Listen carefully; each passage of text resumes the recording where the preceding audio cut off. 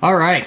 So we are transitioning in our study through the Old Testament away from uh, Solomon and the United Kingdom, and we're going into a divided kingdom. So let me just prepare you. I would assume that most of you have, read through the Old Testament or get a general picture of what the Old Testament is like and the overall general story of the people of Israel. But let me just prepare you for what's about to happen in the book of Kings, in First Kings and Second Kings, and how our study is going to change just slightly. We have a lot more things that we're going to have to start keeping track of.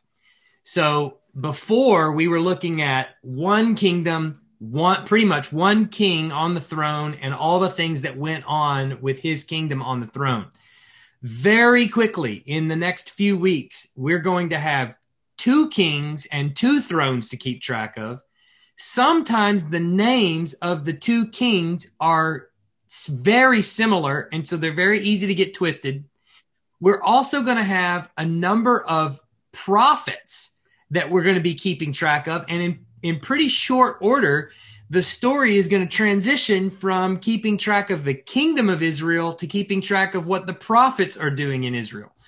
And back and forth between the prophets and kings and prophets and kings, and then the northern kingdom and the southern kingdom. Not only that, but then we're going to now, because Israel is transitioning out of being the dominant force in the region, now we're also going to have to start keeping track of all the other nations that are rising up in the immediate vicinity. What are they doing? Who are their kings? Why are they doing what they're doing? Why are they taking the course of action that they're taking? So we're going to have to keep track of those things as well. So the timeline of First and Second Kings is about to get very busy. And so I just want to prepare you for that. And tonight should be relatively easy, but we're going to take some small steps in that direction to help kind of prepare us for what is taking place. Now, you'll remember that, just to review last week, what we talked about is that God had appeared to Solomon a second time. The first time he asked him, what do you want? And do you want, riches, or what do you want? And Solomon asked for wisdom. Well, now God appears to him the second time, and he reaffirms this covenant that he's made with David, and he makes it again with Solomon. He reaffirms it with Solomon. However, we know that covenant that he makes with him there are conditions to it. And Solomon has to be proven faithful. He needs to continue to walk in the ways of David, his father. And if he does, if he is faithful and the nation of Israel is faithful, then the kingship and the temple will continue. But if he transgresses covenant faithfulness with the Lord, then the Lord is going to end that kingship and that line really quickly. And we're going to see how he kind of does that in a little bit this week, but more next week. And also the temple is going to be thrown into question, because the temple is contingent, as we talked about in previous weeks, the temple is contingent on God's presence being there. If he's not there, it's just a brick and mortar building. It might as well be a blockbuster. It really is not important whatsoever if God's presence isn't there in the temple. I don't know why I said it might be like a blockbuster, but you get the idea. It's pointless. There's that was the point I was trying to make. And so we saw also that Solomon is a really complex figure, because on the one hand, what was that? Oh, I'm hearing somebody else's microphone. Sorry, I thought somebody was trying to ask a question.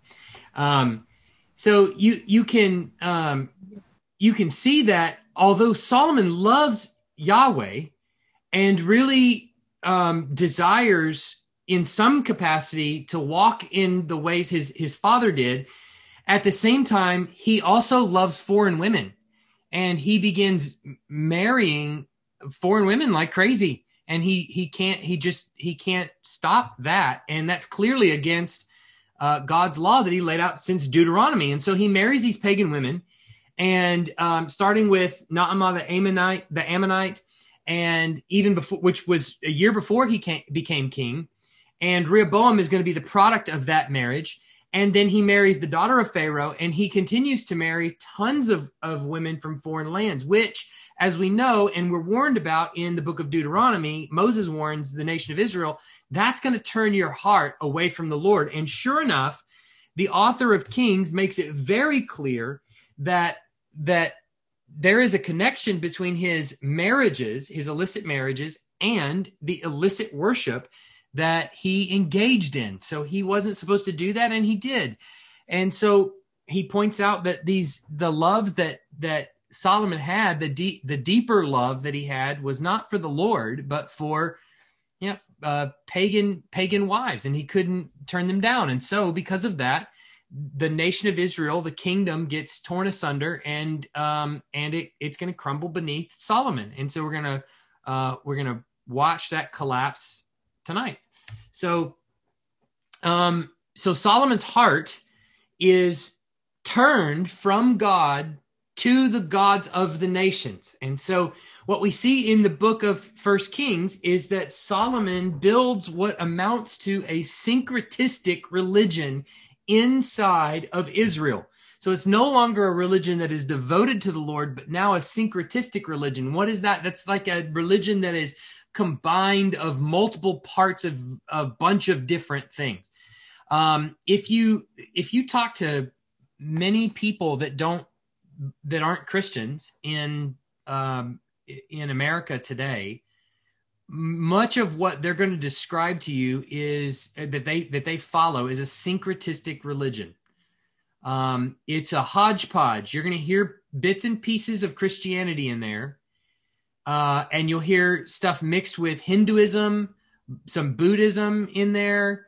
When you hear people say, I think God, I believe in God, I believe in Jesus. I think he, mostly wants us to be happy, and we try to do what's right and things like that. It's a syncretism of religions.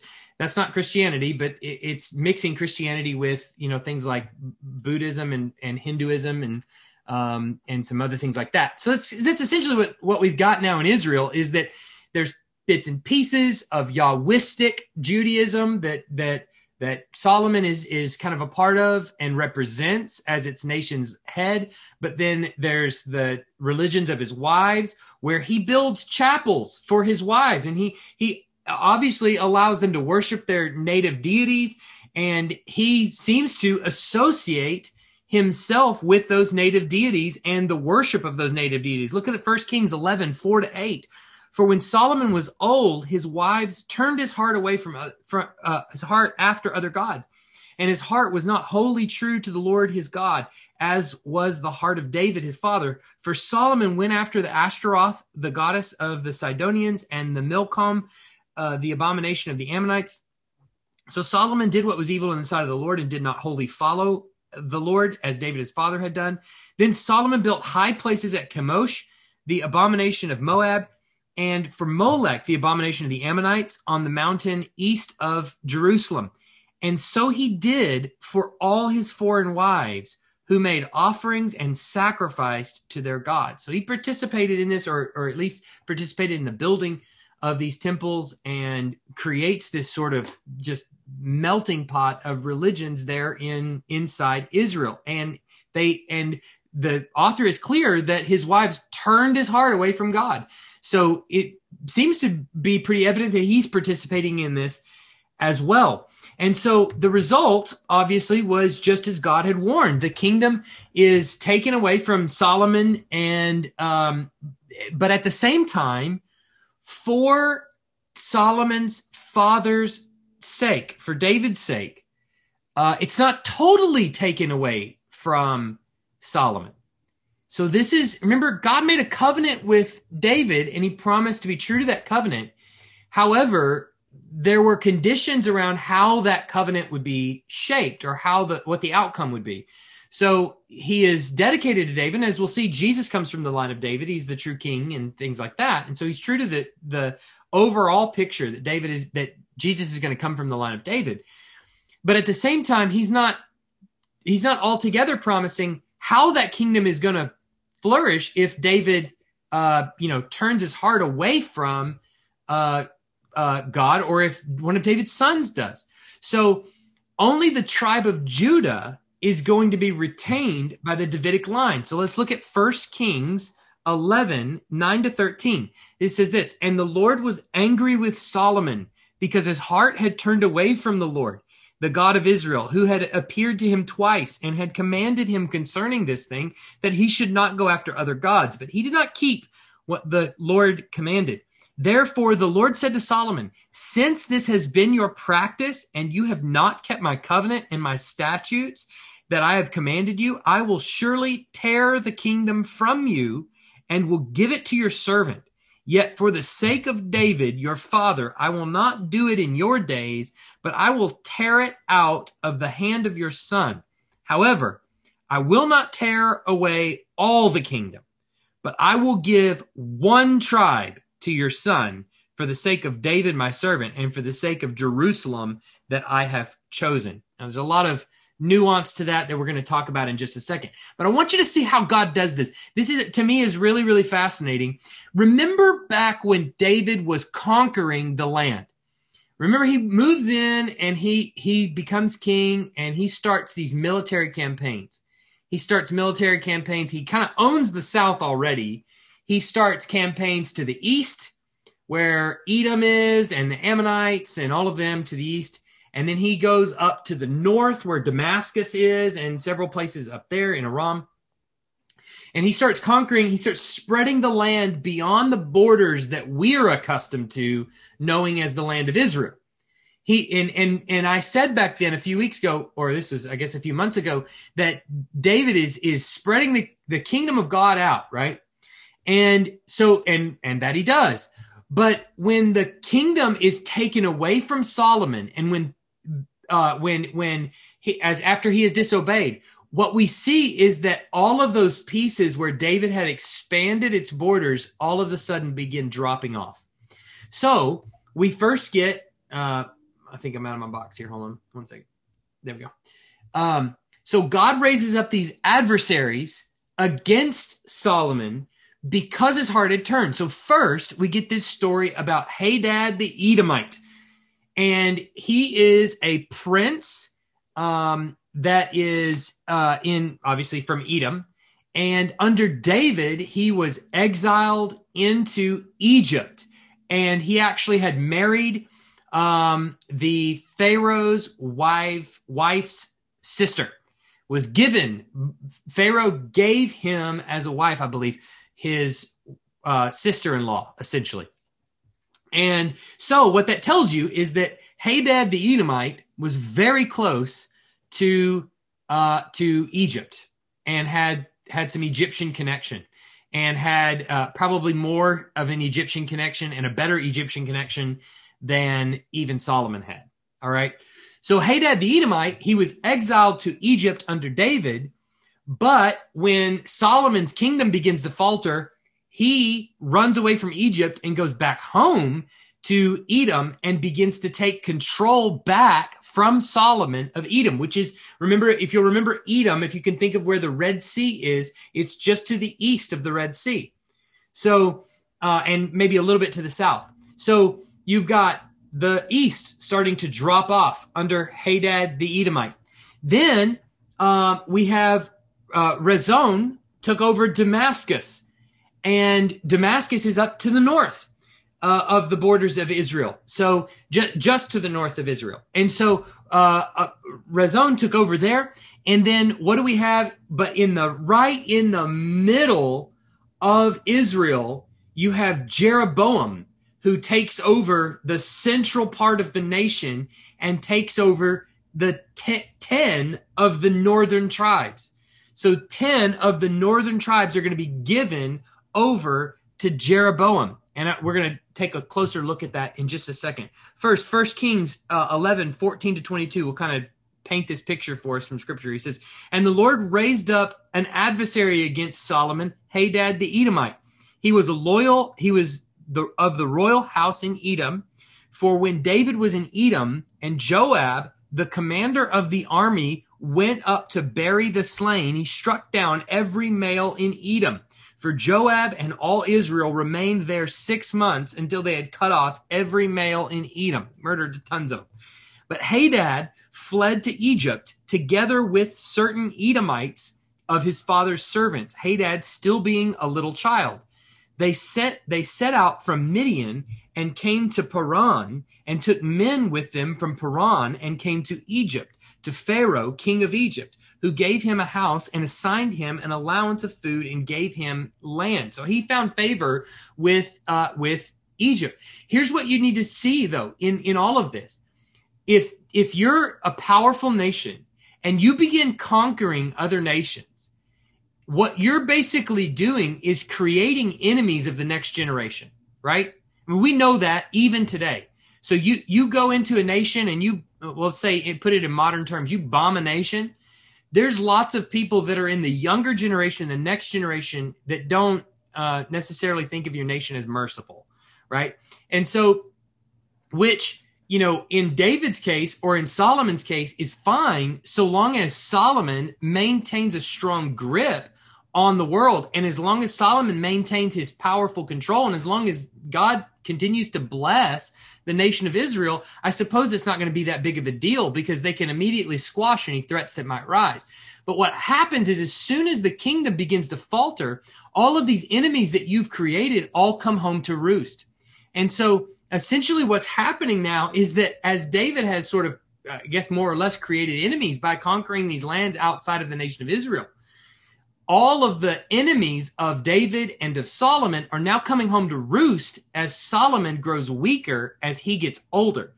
And so God raises up the adversary Hadad the Edomite. Then he raises up Rezon to take over Damascus. And then he's going to give Jeroboam control over the northern tribes. So Jeroboam is encouraged by a prophet by the name of Ahijah of Shiloh, who met him one day in a field, comes upon him in a field, and basically Ahijah has a new garment. He takes off and he tears it into 12 strips. And he's like, here you go, Jeroboam. Why don't you go ahead and take 10 of these strips? And so Jeroboam takes 10 of the strips, and he says, all right, those 10 are your tribes. You're going to get 10 tribes. It's super weird, I know, but get used to weird, because the prophets are going to do some weird things, and they're told to do some weird things by the Lord. But he tears his garment, and it's supposed to be this sort of visual picture, this illustration of the 12 tribes of Israel, and the fact that Jeroboam is going to be given control over 10 of these. So 10 of these return to Jeroboam, and it indicated that he's going to rule the 10 tribes. But 2 of the strips, the prophet held back, and he gave those to Rehoboam. So we already have our first difficult king balance here. Northern kingdom, Jeroboam. Southern kingdom, Rehoboam. All right? So Jeroboam in the north, Rehoboam in the south. Rehoboam is Solomon's son.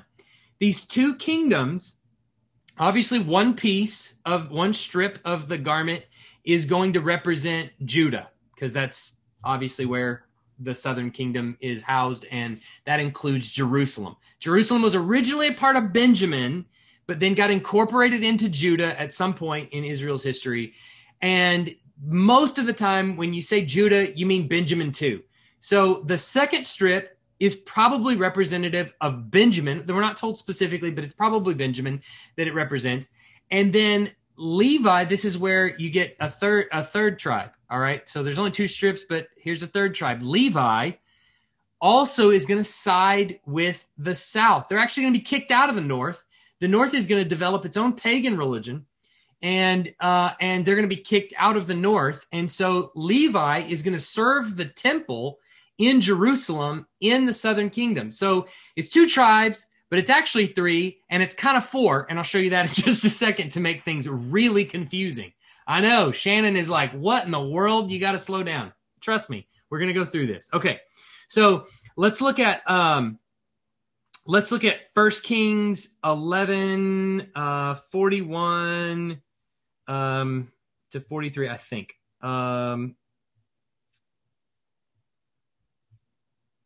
No, let's look at 26 to 39. 1 Kings 11, 26 to 39. Jeroboam, the son of Nebat, an Ephraimite of Zeradah, a servant of Solomon, whose mother was Zeruah, a widow, also lifted up his hand against the king. And this was the reason why he lifted up his hand against the king. Solomon built the millow and closed up the breach of the city of David his father. The man Jeroboam was very able, when Solomon saw that the young man was industrious, he gave him charge over all the forced labor of the house of Joseph.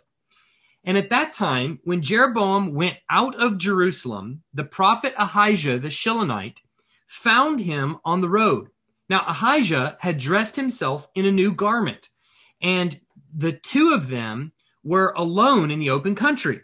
Then Ahijah laid hold of the new garment that was on him and tore it into 12 pieces. And he said to Jeroboam, "Take yourself 10 pieces, for thus says the Lord, the God of Israel, behold, I am about to tear the kingdom from the hand of Solomon and will give you 10 tribes. But he shall have one tribe for the sake of my servant." I know what you're thinking. There's 2 pieces left, right? But he shall have one tribe for the sake of my servant David and for the sake of Jerusalem, the city that I have chosen out of all the tribes of Israel. Because they have forsaken me and worship Ashtaroth, the goddess of the Sidonians, Chemosh, the god of Moab, and Milcom, the god of the Ammonites, and they have not walked in my ways, doing what is right in my sight, and keeping my statutes and my rules, as David his father did. Nevertheless, I will not take the whole kingdom out of his hand, but I will make him ruler all the days of his life for the sake of David, my servant, whom I chose, who kept my commandments and my statutes. But I will take the kingdom out of his son's hand and will give it to you, 10 tribes. Yet to his son I will give one tribe, that David my servant may always have a lamp before me in Jerusalem, the city where I have chosen to put my name. And I will take you, and you shall reign over all that your soul desires, and you shall be king over Israel. When you hear Israel from here on out, mostly, unless notified otherwise, think of the northern kingdom. All right, Judah will be called out typically as the southern kingdom. And if you listen to all that I command you and walk in my ways and do what is right in my eyes and keep my statutes and my commandments, as David my servant did, I will be with you and build you a sure house as I built David, and I will give Israel to you, and I will afflict the offspring of David because of this, but not forever. Okay, so there's a promise of judgment, but it's not forever. And so Solomon ends his reign. Solomon dies, and his kingdom is crumbling beneath him as he does. Okay?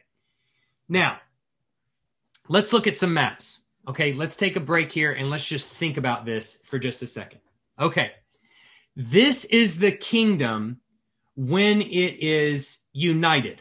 All right, so these are the for all intents and purposes, these are the 12 tribal allotments. All right. So most of them aren't going to matter for our purposes today, except for Judah. Look at Judah. You see Judah is in the kind of the, what is that, salmon colored? And then Benjamin, which is in sort of the earthy tone. They're just above Judah. All right. Now, so you'll also notice inside Judah, there is also a tribe inside Judah, Simeon. Okay, those are the 3 that I want you to pay pretty close attention to for our purposes tonight. So you got those 3 tribes. You got Judah, you have Simeon, you have Benjamin, and then you have the united kingdom or the divided kingdom. Judah in the south, Israel in the north. Judah incorporates Benjamin, right? And this purple area over here on the left are the Philistines. So they're nobody. So ignore them and ignore that orange line that goes down the little pathway there that goes down to Egypt. Just ignore that altogether. So basically we've got a divided kingdom, Judah in the south, Israel in the north. And there's 2 tribes that are in the south, Judah and Benjamin. Judah incorporates Benjamin into the southern kingdom. Okay. But you notice who's missing? Go back here. What happened to Simeon? Simeon just sort of disappears in the whole thing. Okay, so confession, I had to reach out to a professor friend of mine and ask him a few questions about this because I wasn't entirely sure. First of all, I wasn't sure about how Levi served in the divided kingdom. I know that Levi, I have the Second Chronicles passage listed there, and you can see in Second Chronicles 11:13-17, the priests and the Levites who were all in Israel presented themselves to him from all the places where they lived. For the Levites left their common lands and their holdings and came to Judah and Jerusalem because Jeroboam and his sons cast them out from serving as priests of the Lord. So, and he appointed his own priests for the high places. So they go to worship other gods in the north. And they kick Levi out altogether. So Levi's coming down. But do you remember, so you'll notice on this map here, Levi's not given a tribal allotment. He doesn't have an allotment of, because the Lord is his portion. And so Levi doesn't get a piece in the land. So when in Israel, when we start talking about 12 sons, 12 tribes, we mean there's really two different groups of people. So if you're talking about 12 allotments, talking about the division of land, you're not including Levi in that. You're not including Joseph in that. And then if you talk about 12 sons of Israel, you're not including Manasseh and Ephraim in that. And you are including Levi and Joseph because they were actual sons of Israel. But they didn't get divisions of the land. You remember right up here, you have East and West Manasseh. Those are sons of Joseph. They get a tribal allotment. Ephraim is also a son of Joseph. He gets a tribal allotment. But Levi does not get a tribal allotment, and also Joseph. So basically you're back to 12 tribal allotments. Is that making at least somewhat sense? You've got, so the 12 tribal allotments. But then if you're talking about the 12 sons of Israel, you're talking about his literal sons, the literal 12 sons that he had, which is a slightly different group. And then in the New Testament, including the book of Revelation, we're going to get a theological list of sons, which is a different list altogether. So it can get really kind of confusing. But one thing that is clear is that Judah incorporates Benjamin. We know that for sure. It seems as though Simeon also is incorporated into Judah. They just get lost into the mix. We have no real data as to what happened to Simeon. He just sort of disappears. And so how do we get 12 tribes out of this? Well, if you look at the list, this is kind of how it breaks down. Judah, Benjamin, and Levi are more or less, we can think of them as the south. Really, an Israelite is going to think of that as Judah and Benjamin are in the south, and Levi serves in the temple. He doesn't have a piece of land, so he serves in the temple. The northern tribes would technically be Reuben, Simeon, Zebulun, Issachar, Dan, Gad, Asher, Naphtali, Ephraim, and Manasseh. But obviously Simeon, something happens to him, and we have no idea. And so that was the thing that my professor friend posed to me when I reached out to him, is he was like, yeah, also what happened to Simeon? So that it's a confusing piece. We're not entirely sure. And potential Simeon could have left and gone up north, which I don't think that's the case. It's possible. There's probably lots of different ways that it could be solved, but more or less, this is kind of how it sort of breaks down, and we don't really know, other than that, the kind of breakdown. But the point is, Judah and Benjamin are in the south. Those are the two southern tribes. Levi is serving in the temple, and then the 10 northern tribes, technically, who Jeroboam is reigning over, are listed here in the north.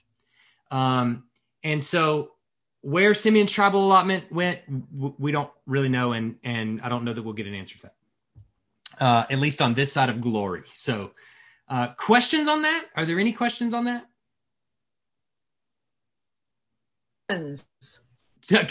Tons. Yeah. So we'll think of some good ones and ask them in a little bit, as you can kind of put words to it if you can. Or just quickly, I mean, if it doesn't make sense why Simeon's in the northern list. I mean, Yeah. I'm just dumb. Okay. But I just take it in faith, huh? Yeah. I mean, um, there's probably a number of different ways that we could parse this. One solution may be, and I don't, I would kind of want to have my professor friend on my shoulder to talk about this, but one solution maybe is that technically Levi was part of the northern tribes and he got kicked out. So it's possible that Simeon was incorporated into Judah, and Benjamin also became part of the southern. Those were the two strips of cloth, as it were, Judah and Benjamin, and Simeon kind of got lumped in with Judah, and Levi was part of the northern tribes, and Levi got kicked out. That would make him. That would put him in the southern tribe, not the northern tribe. That would put Simeon in the southern tribe. Is that what you mean? Right. Yeah. That's what I mean. Is that potentially the two strips include Judah, Simeon as one tribe because they share the same land essentially, right. And Benjamin as the second tribe.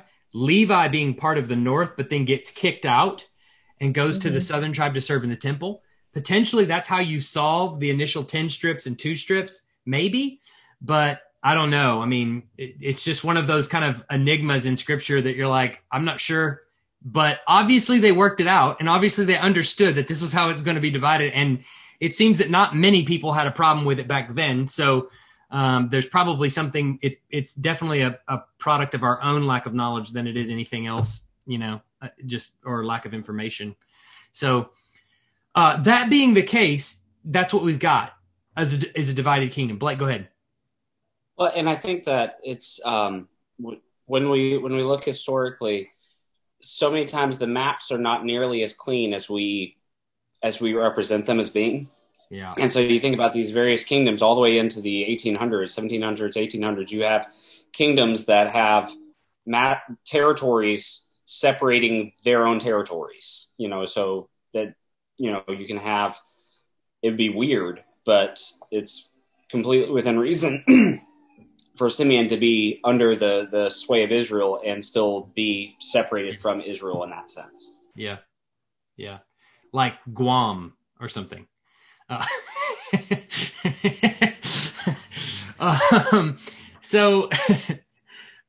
Yeah. Okay. Now I want to transition to this next piece because this is really important as we kind of begin to set up. Okay.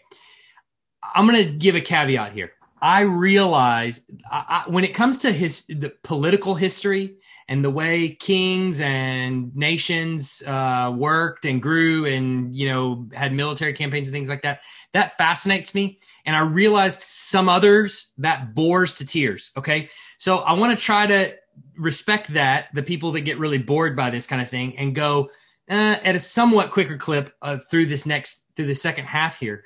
But it's really important because here's a couple of things. The blanks that I've given you on the back are mostly, not totally, but mostly are important names that I want you to hear and write down. Names of kingdoms, but also names of like kings and things like that I want you to kind of hear and get sort of used to. And some of them are kings in the past and things like that. But what I want you to see is how the fall of Israel, first of all, how Israel is a total gift of God's sovereignty. And I don't see any other explanation for them. And then the other is that their fall coincides with some stuff that God is doing broadly in the political landscape. So I want you to kind of keep that in your mind. Now, on your worksheet, you might want to jot this down just somewhere near this section, that the period of the judges was, just a reminder, from about 1360, roughly, to 1084 BC. 1360, roughly, to 1084 BC. That's about the period of the judges in Israel. Okay, because some of the years are going to fall within that. So just remember that. Then remember also that at about 1051, Saul takes the throne. 1011, David takes the throne. And 971, Solomon takes the throne.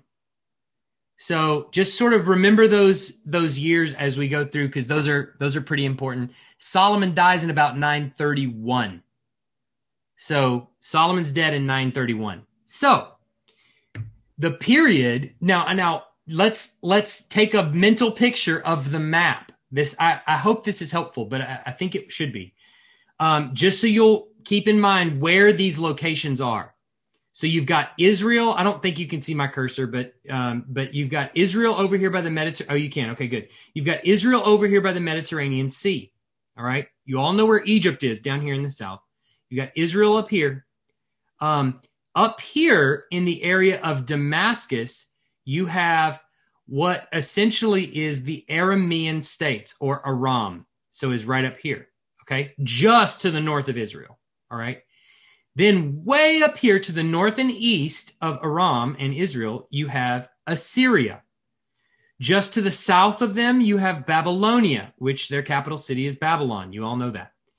And you've heard the city of Nineveh too. That's in Assyria. So Assyria up here, Babylonia down here, and Media all the way over here on the right, on the far east. Okay. So you kind of got that mental picture. We can come back to this map if you need it, if we need to in just a minute. But you have Israel, Aram or Damascus, Egypt down here in the south, Assyria, Babylonia, and Media. Now, so the period that we're talking about from Solomon's death, 931 BC, all the way through the fall of Samaria, which is 722. Samaria is the capital of the northern kingdom of Israel. They have their capital at Samaria. Judah, the southern kingdom, their capital is Jerusalem, right? Northern kingdom, capital, Samaria. So in 722, Samaria is going to fall. They're going to be conquered. The northern kingdom is going to be wiped off the map virtually entirely by the kingdom of Assyria. And this time period between 931, when Solomon dies, to 722, when the northern kingdom is finally wiped off the map, that time period is dominated by this, rise of Assyria to dominance in the Near East.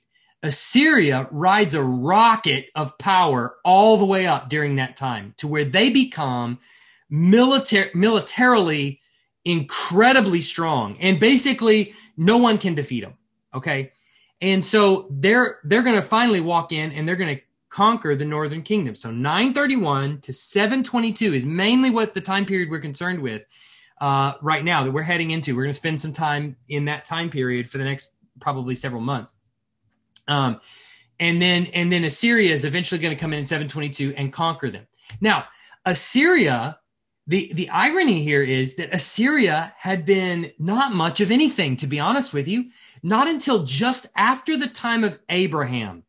So from about 1748 to 1716, there was a king named Shamshi Adad I, and he had some sort of a little bit of greatness, I guess you could say. But since then, only Shalmaneser I. He was the only one to really have any kind of political savvy. And he was in the period of the judges. So he was about 1274 to 1245. Assyria starts to have this king that's, a pretty powerful dude and starts to exhibit some form of, political savvy. And to the point where they actually conquer Babylon. And Babylonia is, almost nothing during that point. They start grabbing up land around Assyria and they start kind of building it a little bit. But he dies and Assyria doesn't really maintain that until Tiglath-Pileser I comes along. Tiglath-Pileser I comes along in 1114 and he builds the new Assyrian Empire. And the new Assyrian Empire begins expanding its borders in every direction except the southwest. Okay, you're going to see why in just a second, why this is, I think, really interesting At least it's interesting to me. Okay. Hopefully it's interesting to other people too. So Tiglath-Pileser I comes in and he catches the wind of Shalmaneser I, and he sort of picks up where his, predecessor, long since dead, left off, and he builds the new Assyrian Empire. And this is where they start to kind of get their feet underneath them and start to kind of get some momentum. But it's going to take hundreds of years before they ever become a superpower. All right, so he starts expanding. Tiglath-Pileser I starts expanding the borders of Assyria in every direction, except he cannot manage to get down to the southwest. All right, so let's pause on Assyria for just a second. Let's go to the other side of Israel, and let's talk about Egypt. Egypt was almost nothing. As powerful as they were back in Moses' day, they became almost nothing for the rest of biblical history. I mean, they had some successful dynasties and things like this, but then lost their power. And the 22nd dynasty, so right around 940, so right before the fall of Solomon, right before Solomon's death, about 11 years or so before Solomon's death,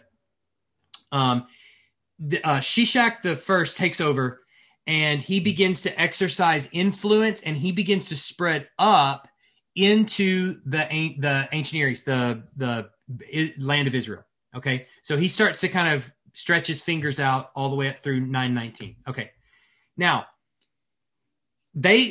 he sends his general Zerah up into Judah, and we're going to read about this later on. But King Asa of Judah squashes him, defeats him in battle, and that is virtually the end of any dominance of Egypt at all. So Egypt is almost nothing at that point. Asa is the king over Judah. Zerah, the general for Shishak I, comes up through the land, and they have a skirmish, and Egypt is gone. They don't really exhibit any real control anyway from that moment on. Okay, so that's Egypt. All right. Now, we get the Aramean states. You'll remember, those are the ones just north of Israel. That's Damascus. It's right there on the northern border of Israel. This is like a hodgepodge of nobodies, essentially, almost. It's these sort of northern migrants that came up through there. They mixed with some people that were already living in the area. They became known as the area of Aram. But they're sort of these independent little tribal, chieftains. They're not really one cohesive unit at all. But for whatever reason, due to God's providence, at about the time where the period of the judges is coming to a close, Saul is beginning to they're beginning to establish a king in Israel. Tiglath-Pileser I starts expanding that direction. What is he doing? Well, remember, if you can just imagine all the way back to when we first started this whole thing, we talked about the Fertile Crescent and the area of Mesopotamia, that green region that goes all the way up through the area and comes down through the land of Israel and goes all the way down to Egypt. That's a really important territory. And so what is Tiglath-Pileser doing? He's obviously got control of Assyria. He's got control of Babylon, thanks to his predecessor. He's now trying to move down, and he knows Egypt is not much. So he's trying to move down, and he's trying to take control of the rest of the area as he spreads his territory out. For whatever reason, due to the providence of God is the only thing that I can think, the Aramean states band together in this like little just sort of wall and form a wall across the top of Israel, and Tiglath-Pileser can't get past them to conquer anything to the south. And so he just stays up there in Assyria, and he's just sort of landlocked. He can't really move any further because of them. Then Saul and David begin to take over, and they start to expand the borders of, well, really mostly David, starts to expand the borders of Israel up to the north. Hamath, Damascus, and Zobah all fall under David's conquering, and all of a sudden, now David has control of the land, and Assyria can't match David's strength and power. Okay, so Hamath, Damascus, and Zobah are areas just north of Galilee that were really important to David and Saul, and were areas under their control and reign. And so by the time they take control, basically God if you want a theological explanation, as far as I can see, God uses the Aramean states to just stop Assyria in its tracks while Israel builds its kingdom into prominence. And once they do, Assyria can't come that direction. So the Aramean states are really important for that, but they have virtually no political clout whatsoever. And their contribution to history is not political. They don't ever establish this sort of dominance in terms of like military or anything like that. Their claim to fame, if you want to say it that way, is cultural. The Aramaic language comes from this area, and it maintained a stronghold. The Aramaic language maintained a stronghold in that Near Eastern world, so that by the time of Christ, the common language in that region that he grew up in would have been Aramaic. So for everything we can tell, Christ's common language, what they would have spoken back then, would have been Aramaic, a language that not a whole lot of people know much about. Nowadays, it's more or less lost. So even though Koine Greek was very common throughout the land, the Aramaic language held strong in that little area thanks to Aram. So there you go. That's just a little tidbit of FYI. Okay, so now we come back to Babylonia, which, remember, over toward the east of our map is just south of Assyria. And Assyria had kind of slapped them into submission, and Babylon has been in the Dark Ages for centuries by this point. And they're in this really long process of waking up from these so-called Dark Ages for them. And so a people known as the Selans dynasty extend their influence by making an alliance with Media. Remember, Media is out to the east even of Babylon. So that big area over there, they make a kind of an alliance with Media, and they come to inhabit that area of Babylon, and they started to form the Neo-Babylonian Empire.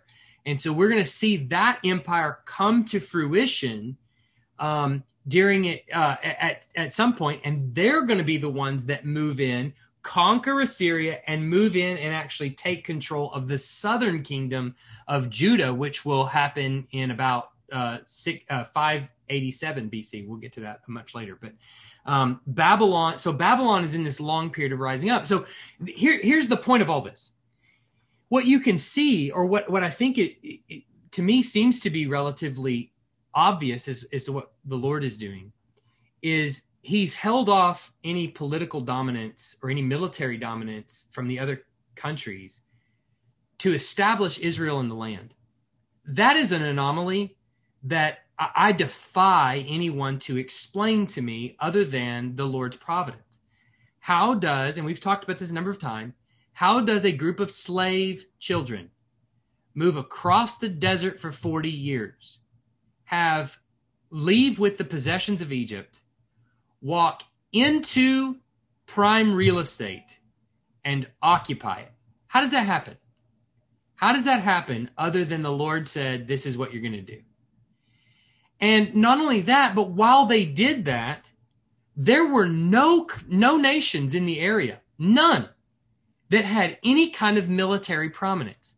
We always hear the phrase, nature abhors a vacuum, right? When right now in our current political landscape, geopolitical politics here, America is the dominant player in the region, right? In the world. Well, there's people that want to be our friends because we have military power, and then there's people that that want to be our enemies because we have military power. But if America was to go down the tubes, someone else, some other nation would take over control, right? I mean, some other nation would become the most powerful nation in the world, and everybody would be clamoring either to be their enemy or to be their friend. What we have in Israel walking into the Levant area, that ancient Near Eastern area, is no one in control.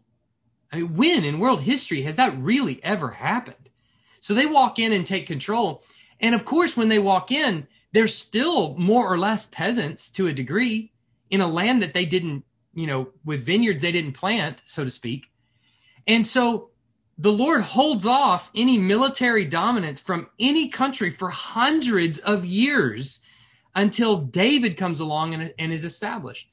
And then, as soon as Solomon falls, there's created a vacuum, and all of a sudden you've got Assyria springing up, rising like a rocket out of nowhere to gain dominance again.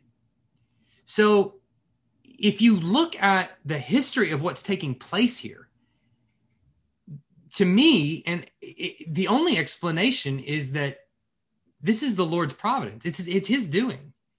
And I've said a number of times that the Lord rules history, and he is bringing about its culmination in Christ. That's the point of the Bible. God rules history. He's bringing about its culmination in Christ. That is the point of the entire Bible. And so, in that is the salvation of his people. In that is a lot of things. But that's essentially the picture here. What God is doing politically. He rules history. He's bringing about its culmination in Christ. And you can see that happening right on the pages of Scripture. You just have to kind of look at the political landscape. It's right there in front of us. Questions? Yeah, hey, Mike. Yeah, go, Sean. Just a couple of questions. So, yeah. First of all, this is like really interesting. So, really appreciate this. Good. Yeah. But just so, first one, I think it's just kind of a minor thing. Just to make me sure, when you say the Aramean states, and then later talk about Hamath, Damascus, and Zobah, those are the Aramean states, right? Yes. Are they different? Okay. Yeah.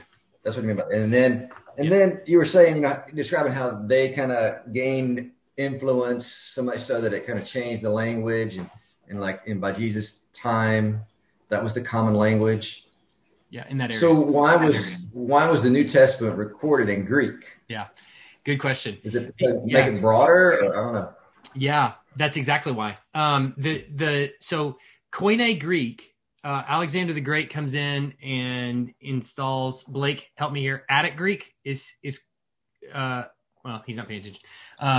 I believe if I'm right here, Alexander the Great, he may have installed Koine Greek in about 300. My Greek professor is going to kill me, but I think 300-ish BC.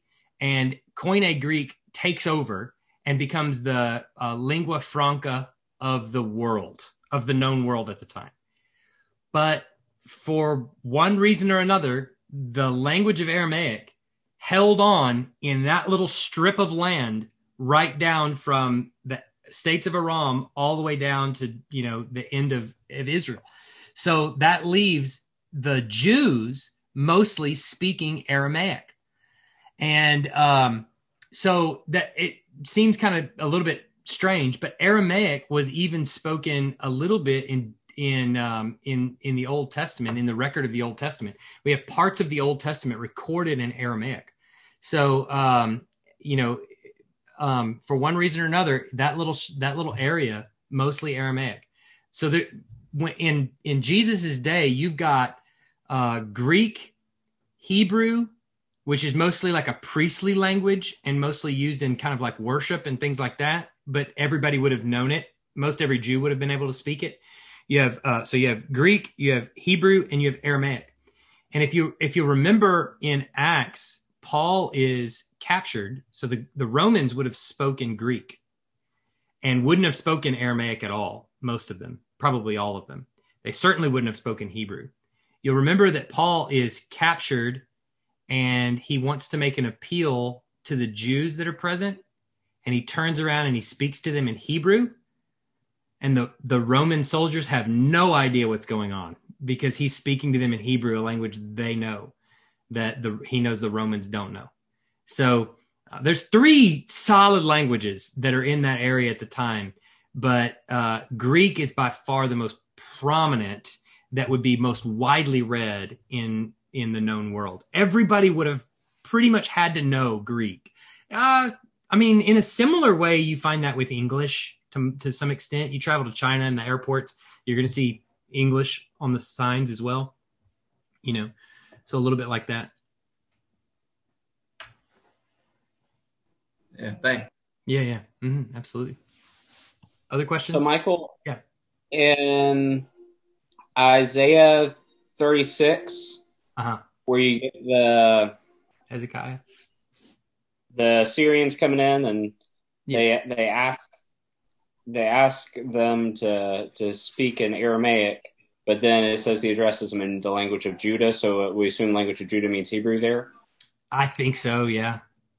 Yeah, I think that's probably what that's going to be. I'd have to look, see what maybe some other people say, but I'm pretty sure that would be Hebrew. Well, Pontius Pilate wrote the title King of the Jews in Aramaic, Hebrew, and Greek. That's right. He did. Yep.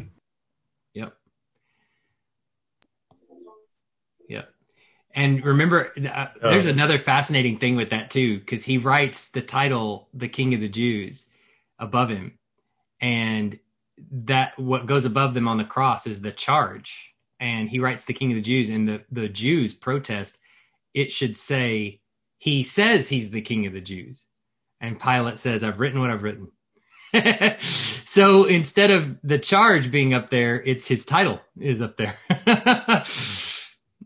Again, the Lord rules history and brings about its culmination in Christ. There you go. Well, one reason that the language held on is that the Aramaeans were the greatest land traders of all time. So commerce became the language of commerce. And you think about English today is the language of commerce around the world. Yep. It's also used for air traffic controllers around the world. Oh, yeah. I didn't know that. Interesting. Air traffic controllers. And you mentioned Aramaic used in some portions of the Bible, particularly a portion of Daniel, I think is any particular reason that the substantial portion of Daniel was in Aramaic? My gut tells me that there's probably going to be some later, either later translations and things like that make it into the manuscript, but I can't remember off the top of my head exactly why. I was told in seminary it's because when he spoke about the Gentiles, he wrote in Aramaic. When he talked about the Jews, he wrote it in Hebrew. Maybe so. I don't know. But it's a substantial portion of Daniel. And then you may hear from time to time the word Targums, which is the Aramaic translation of the Old Testament, the Targums.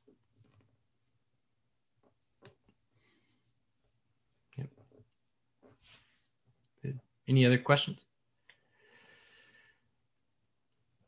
Just a comment. The Levites were spread throughout Israel.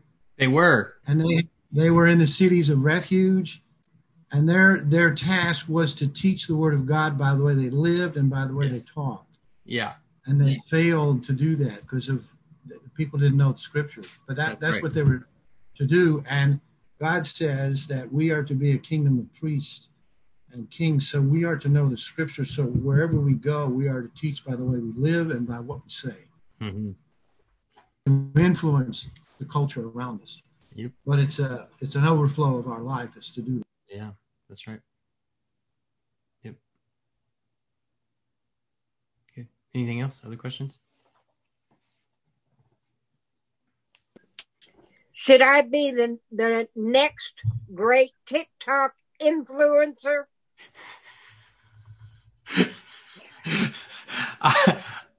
I'm not entirely sure what that means.